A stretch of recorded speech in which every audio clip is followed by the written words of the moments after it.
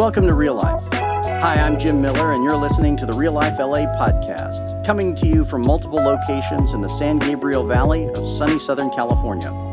We're a church for everyone, and we exist to lead people to Jesus, a community of grace with a God-sized vision that reaches from generation to generation. As you hear today's message, we pray that God speaks specifically to you and opens your heart and inspires you to live each day with more joy, beauty, and wonder. Hey, Real Life Church, it's Pastor Jim. It's good to be back with you again. I've been away on vacation the last couple weeks, and I have missed you. We love being on vacation, but we love being back here, and there's a lot of great things going on in the life of our church right now. The students are headed off on a mission trip, and so pray for them. They're off in San Diego caring for homeless ministries and doing some evangelism out on the streets. And our vacation Bible school is right around the corner here. Coming up in a week or two, we've got hundreds of kids signed up who will be packing out this place. And that is a great opportunity for some kids who don't have a home church to get to hear about Jesus for the first time. And so it is a great July here at Real Life. And I'm glad to be back and in the middle of it. Hey, we're going to continue in our series of teachings today called Encountering God, and we're going to talk about how God speaks directly into our lives. Because you may have been in that place of hearing about God and believing in God because someone else told you about him, and you have sort of a secondhand experience of faith. But what we've been looking at in this series is that God invites us into a firsthand experience of faith, a firsthand experience of him.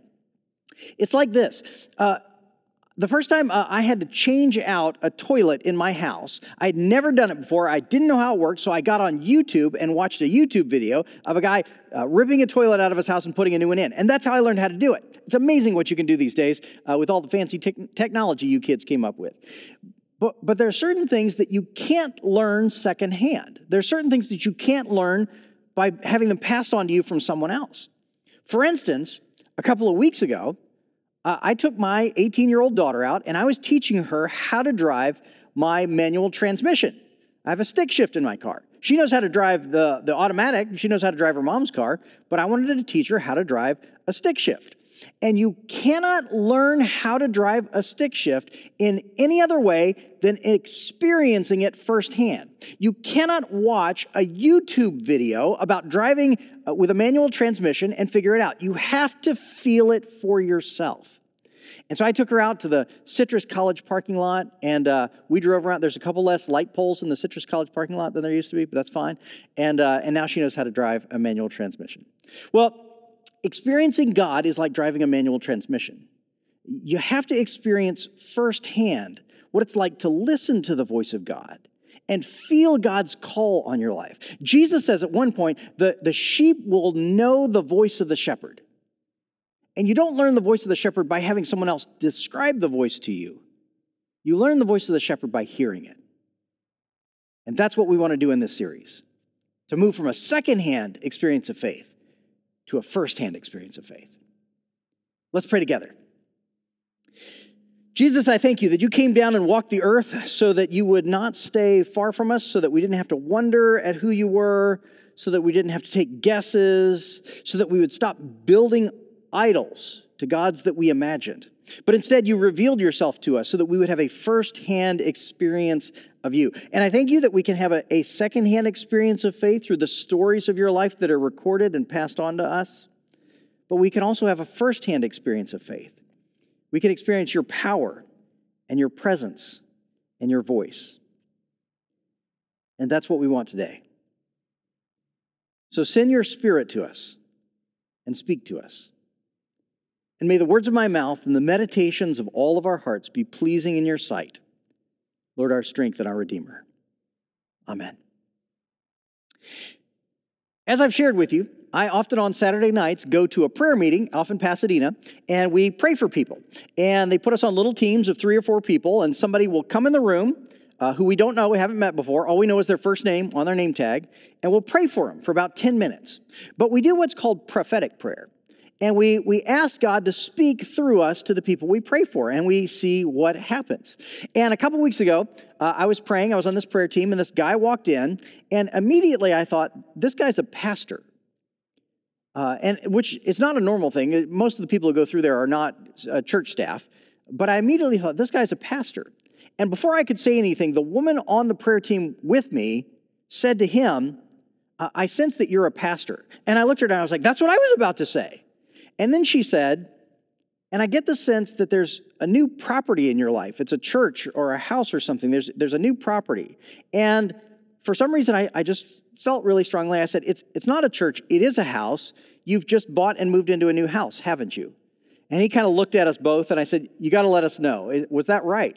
And he says, I am a pastor, and I did just buy a new house, and I just moved into it. It's really challenging. It needs a lot of work. And so when God speaks to us that way through prayer, we can then say, well, God knows your situation, and God cares about you. There's nothing going on in your life that God doesn't know about, and he loves you. And he wants you to know he can bless your situation where you are right now. Or again, another instance, I sat down a couple of weeks ago with a guy who is a worship director at another church who visited our church recently. And he does a ministry with people in prison. And he said one day he was visiting a guy who was in prison, who was in all kinds of trouble. And he was talking to the guy about how the guy had lived his life. And this worship director, this minister said, he said, I don't know how I knew to say it, but it just came to me in a moment. I said to this guy in prison, how does your grandmother feel about your life right now? And this prisoner was kind of shocked, and he said, why did you ask that? Why did you ask about my grandmother? And it turned out that his grandmother was the most significant adult figure in his life. He cared more about what his grandmother thought than anybody else. And so I asked this worship director, this prison minister, I asked him, I said, how did you know to say grandmother instead of mom or dad? And he said, I don't know. I just felt it. I felt it really clearly that that's what I was supposed to say.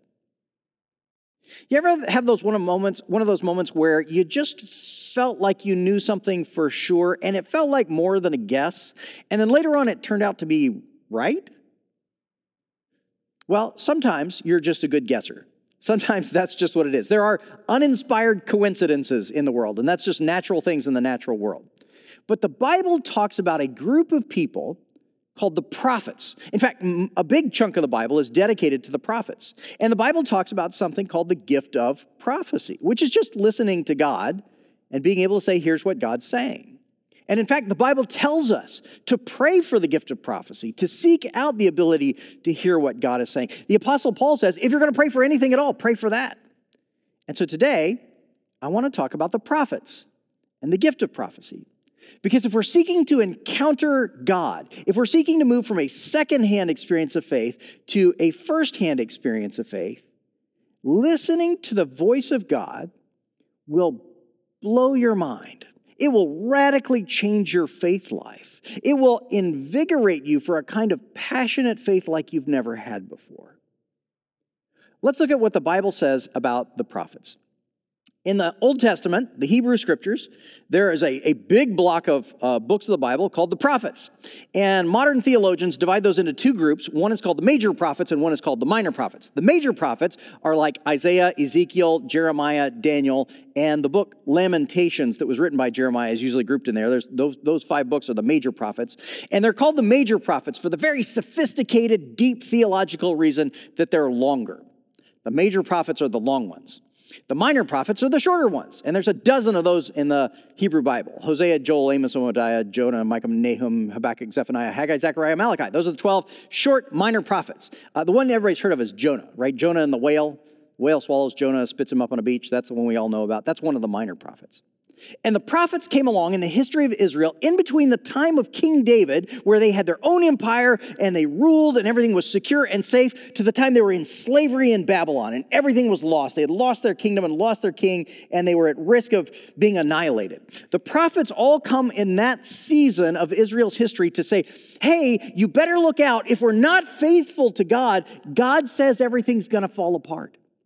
They're even very specific. God says Babylon is going to come in and conquer us and take us off into slavery if we don't repent and become faithful again. And sure enough, that's what happens. God would say to Jeremiah, tell them to settle in Babylon and build their houses there and pray for Babylon because that's where they're going to live for 40 years. And sure enough, that's what happened. The prophets spoke both about things that were to come and things that were going on in the world right then, but things that they didn't know about in a natural way, things that they knew about supernaturally. because God told them. That's what the prophets are. That's who they are, and that's where they are in the Bible. Now, there are about 3 things you need to know about the prophets and how they operated, how they worked, what went on in their lives. Number 1, most of them were called to be prophets. Most of them had a story of faith in which God called them and said, I'm going to give you my word, and you're going to preach my word to the people. Let me read you one of the call narratives of the prophets. This is from the book of Isaiah, chapter 6, at verse 1. Isaiah writes, in the year that King Uzziah died, and this is important because he's dropping it at a certain place in history. This isn't a parable, this is an event. And he says, here's the time and the date it happened. In the year that King Uzziah died, I saw the Lord high and exalted, seated on a throne. So he has a vision, a visual experience of seeing something that's not in the natural world. And that's often the experience of the prophets. And the train of his robe filled the temple. Above him were seraphim, which are angels, each with 6 wings. With 2 wings they covered their faces, with 2 they covered their feet, and with 2 they were flying. And they were calling to one another, holy, holy, holy is the Lord Almighty. The whole earth is full of his glory. Now here comes Isaiah's call. Here's where God taps Isaiah to be a prophet. At the sound of their voices, the doorposts and thresholds shook, and the temple was filled with smoke. Woe to me, I cried. I am ruined, for I am a man of unclean lips, and I live among a people of unclean lips, and my eyes have seen the King, the Lord Almighty. When Isaiah enters into the presence of God and he realizes he's standing in the presence of the living God, he sees what a contrast his own broken and sinful life is to the perfection of God. It's a scary thing to step into the presence of God. It's like looking in a mirror and seeing all the dirt that's on your own face. And so Isaiah is paralyzed. Woe is me. I am a man of unclean lips. Then one of the seraphim, one of the angels, flew to me with a live coal in his hand, which he had taken with tongs from the altar. Now this is a vision. This is not physically happening. It's a vision of something happening, and it's a metaphor. With it, he touched my mouth and said, see, this has touched your lips.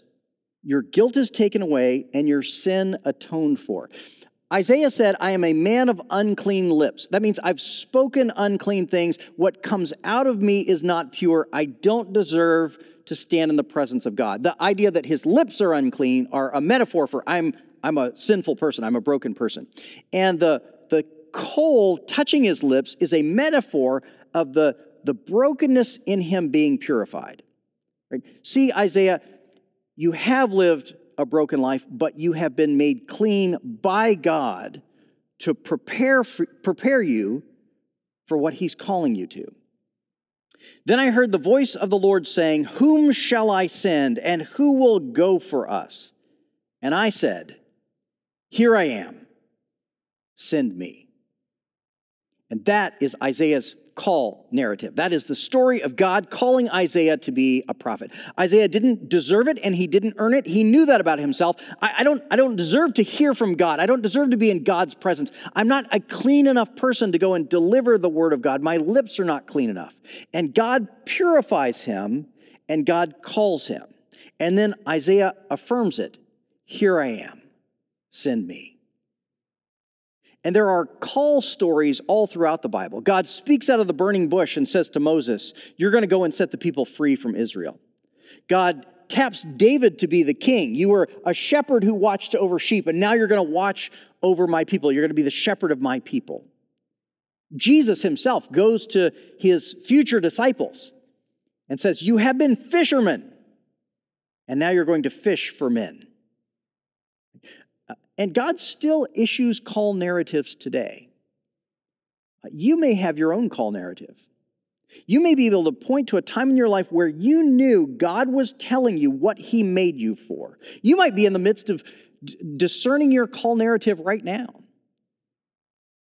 You may have a call narrative in your past that you've wandered away from, and it is never too late to return to what you know God is calling you to do. In my bedroom, I have a painting on the wall that's a painting of a shepherd watching over a flock of sheep. And it's an impressionist painting by the painter Pissarro, which is over 100 years ago, 150 years ago. He painted this flock of sheep and this shepherd watching over them. And I keep that painting on my wall. It's one of my favorites. The original one is in the Norton Simon out in Pasadena. And I keep that because it's a reminder to me of my own call narrative. Because I remember being in high school and going on a mission trip.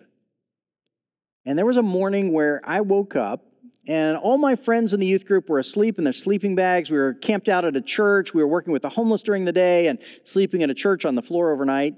There was a morning where I woke up and I looked all across the room at all of my friends who were asleep in their sleeping bags. And I looked at the sunlight coming through the curtains. And I remember having this deep inner peace.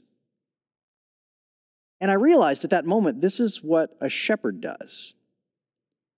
A shepherd sits and keeps watch over the flock so that they can rest in peace.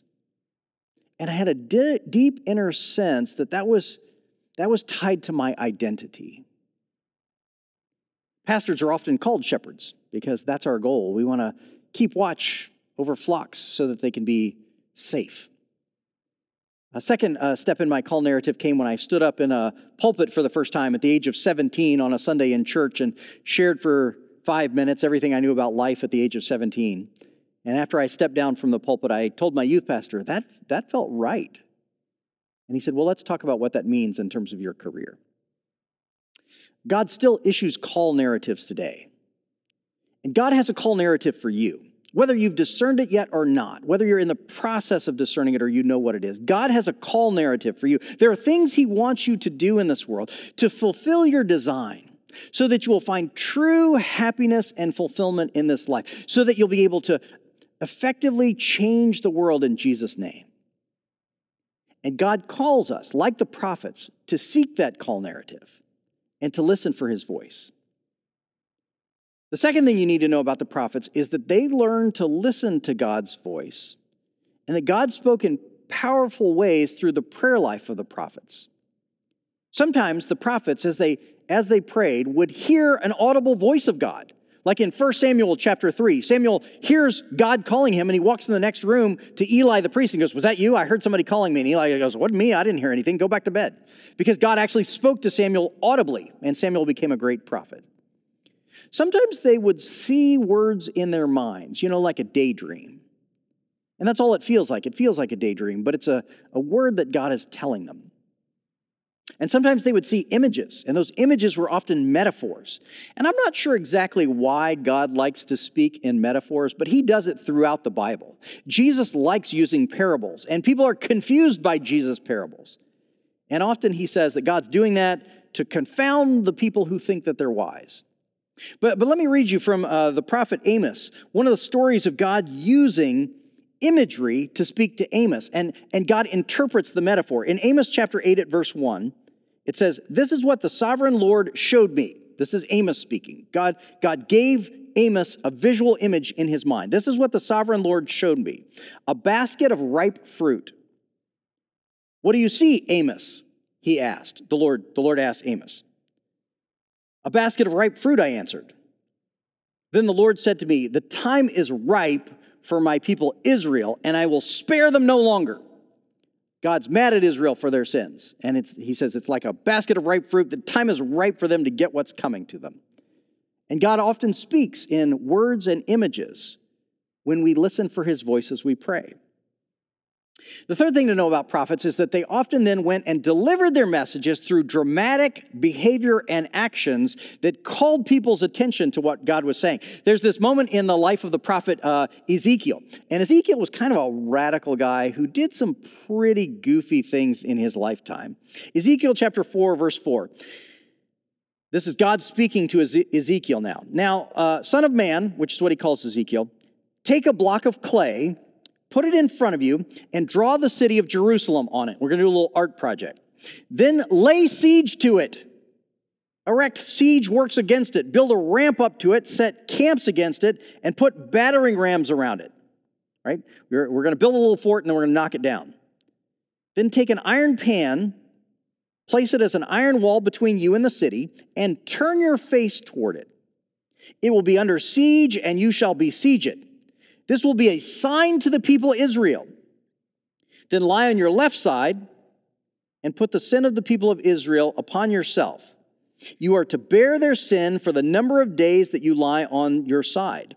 I have assigned you the same number of days as the years of their sin. So for 390 days you will bear the sin of the people Israel. Do you understand what this says? God says to Ezekiel, I want you to lay down in the street for a year so that people have to deal with that visual image and understand what I'm saying to them. God often speaks through the prophets in powerful, dramatic actions. John the Baptist was a prophet whose powerful symbolic activity was baptism. You've been sinful and we have to wash you clean. And that was his prophetic image. Jesus carries on in the prophetic ministries. When Nathanael comes to Jesus, Jesus says, here's a man in whom the purity of Israel rests. And Nathanael goes, wait a minute, how do you know who I am? And Jesus says, I saw you when you were still sitting under the fig tree. Because Jesus, through the gift of prophecy, saw Nathanael before Nathanael was physically near him. And that's how the gift of prophecy often works. Jesus uses it again when he encounters a woman sitting at a well and says to her, go get your husband. And she says, I don't have a husband. And he says, that's right, you've had 5. And the man you have now is not your husband. He's never met her before. He's using the gift of prophecy to see what's going on in the world. So those are the prophets. That's the gift of prophecy. It runs all throughout the Bible. It happens over and over and over again. We don't talk a lot about it in our modern post-Enlightenment world because it seems goofy. It seems supernatural and strange. And people are scared of things like that. Plus, we all know the one person who's gotten so excited about spiritual gifts that they're a little bit weird.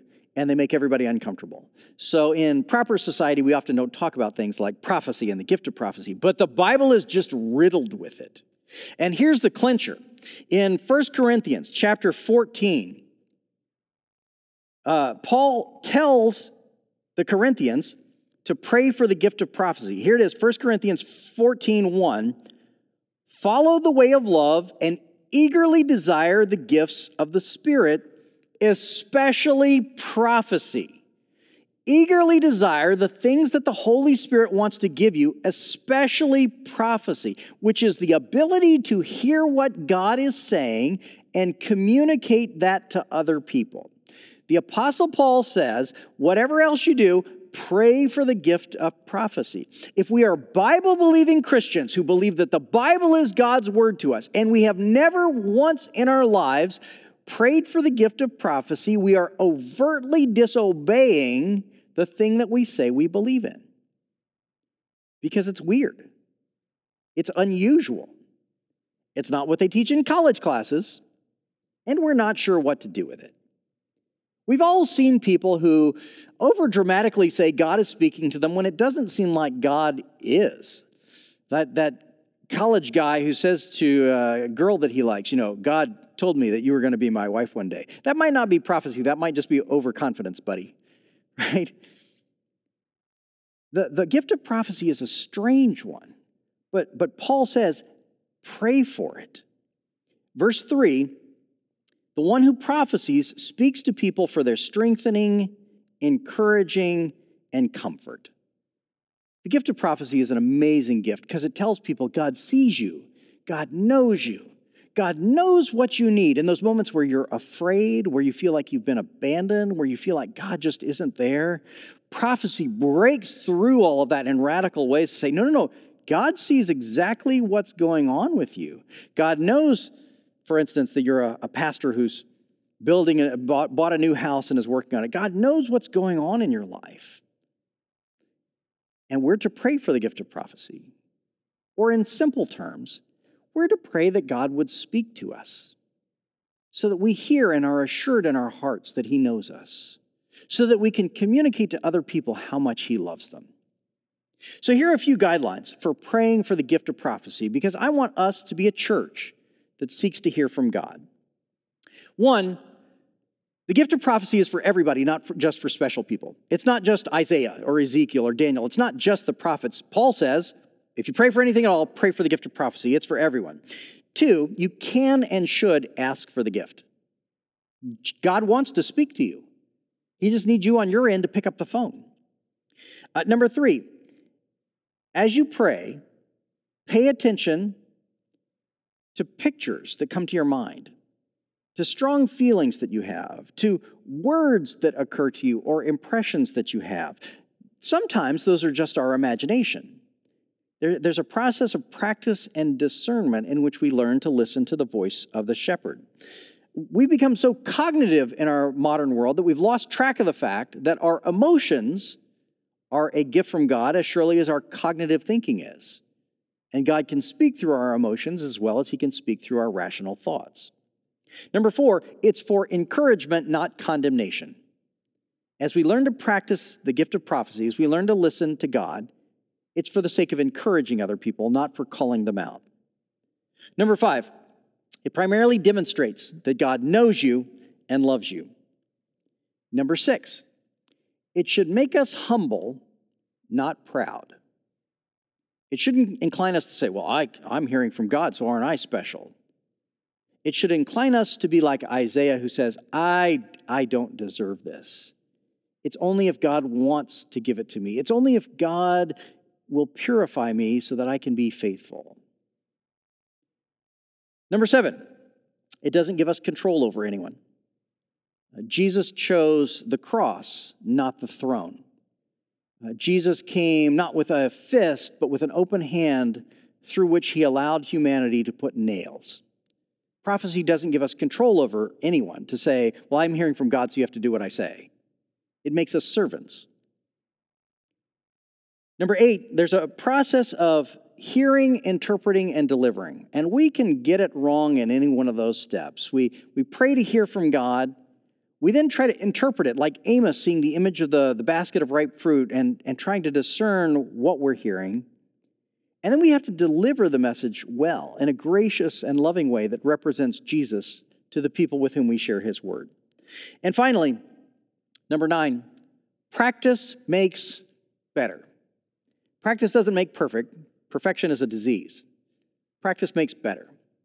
And the more we listen to God, the better able we are to recognize the voice of our shepherd. This is your homework. Take time this week and carve out a space where you're alone and not distracted. Turn off your phone, turn off the media, and pray. Jesus, I want a deeper relationship with you. I want to know you better. Speak to me. I'm listening. Here I am. Send me. And then pray that we would be a prophetic church, the kind of church that Jesus dreamed of, the kind of church that was laid by the early Christians. Pray with me right now. Jesus, I thank you that you speak into our lives and into our world today. Help us to put aside doubt and fear, embarrassment, pride, and all the things that would stand between us and you. Help us to listen with open hearts and minds and ears, to know your word, to know your voice, to hear you well, and to follow you as you lead us. It's in Jesus' name that we pray. Amen. God bless you. Go be the church. Thanks for joining us today. Now, will you help us welcome others to Real Life? Share our podcast or find us on Facebook or Instagram at Real Life LA. If you'd like to become a supporter, please visit reallife.la and tap Give to help us welcome everyone to Real Life. God bless and have a wonderful day.